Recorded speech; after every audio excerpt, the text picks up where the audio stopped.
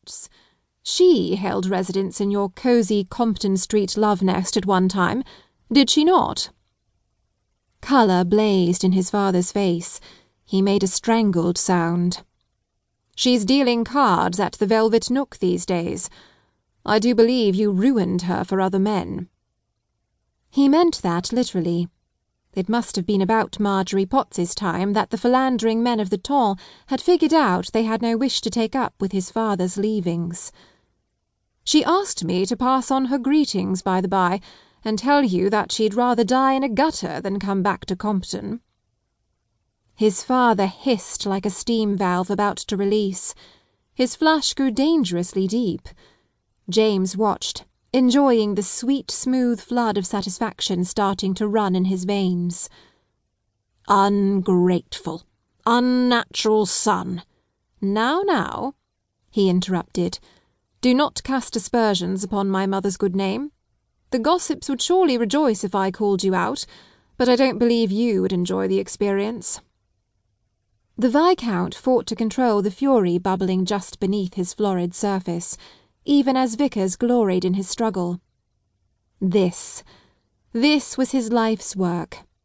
Once he'd been a blind fool, believing that duty and family honour comprised his purpose. Now he knew better. He was the silent witness to his father's sins, the constantly pricking thorn in his sire's side, and he'd developed an inventive knack for the work. "Wicked ingrate!" His father pointed a shaky finger at him.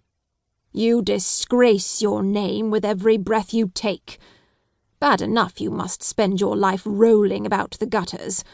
I'll thank you to stay far away from anyone associated with me." He whirled on his heel and stalked off. Frowning, Vickers watched him until he was lost in the crush. What about that little exchange had shaken his father so? They'd had far more acrimonious encounters in the past. "Good heavens!" Hestia said from behind him. "I haven't seen him so angry since our friendship first began."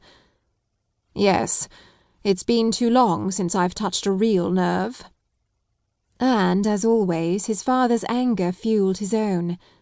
Hestia, thanks to all the powers that be, had shown him how to tame the beast, pulled him from the brink of destruction, and taught him how to focus his fury so that it did not destroy himself or others.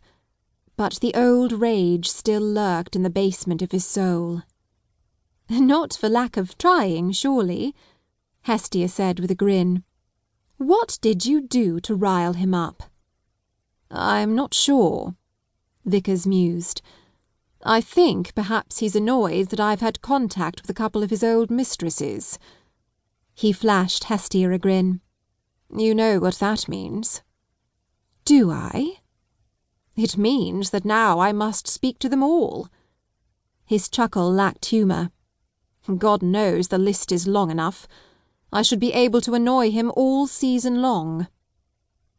Hestia gazed thoughtfully after the old man. "Be careful, my dear. Something tells me there's more here than meets the eye." Vickers grinned. "Good. I've been quietly humiliating him for too long." "And now?" Hestia asked. James still stared thoughtfully after his father. "Now I find I'm in the mood to create a scandal." "The very image of propriety. That is what you must project this season." Miss Adelaide Stockton jumped when her great-aunt Delia poked her in the side. "Listen now, my young miss. You've looks enough. That picture of innocence you portray is appealing to many men, and you're prettier overall than most of these hen-wits." She gestured and nearly struck a passing gentleman with her quizzing glass. It was getting to be a tight fit in Lady Dalton's crowded ballroom tonight, even in the matron's corner, where they sat on spindly chairs and watched the dancing. "But your dowry is merely adequate, no inspiring amount, and you've your mother's sins to live down." Addie bit back a protest. Her mother had been in love and acted accordingly, which didn't count as a sin in her book.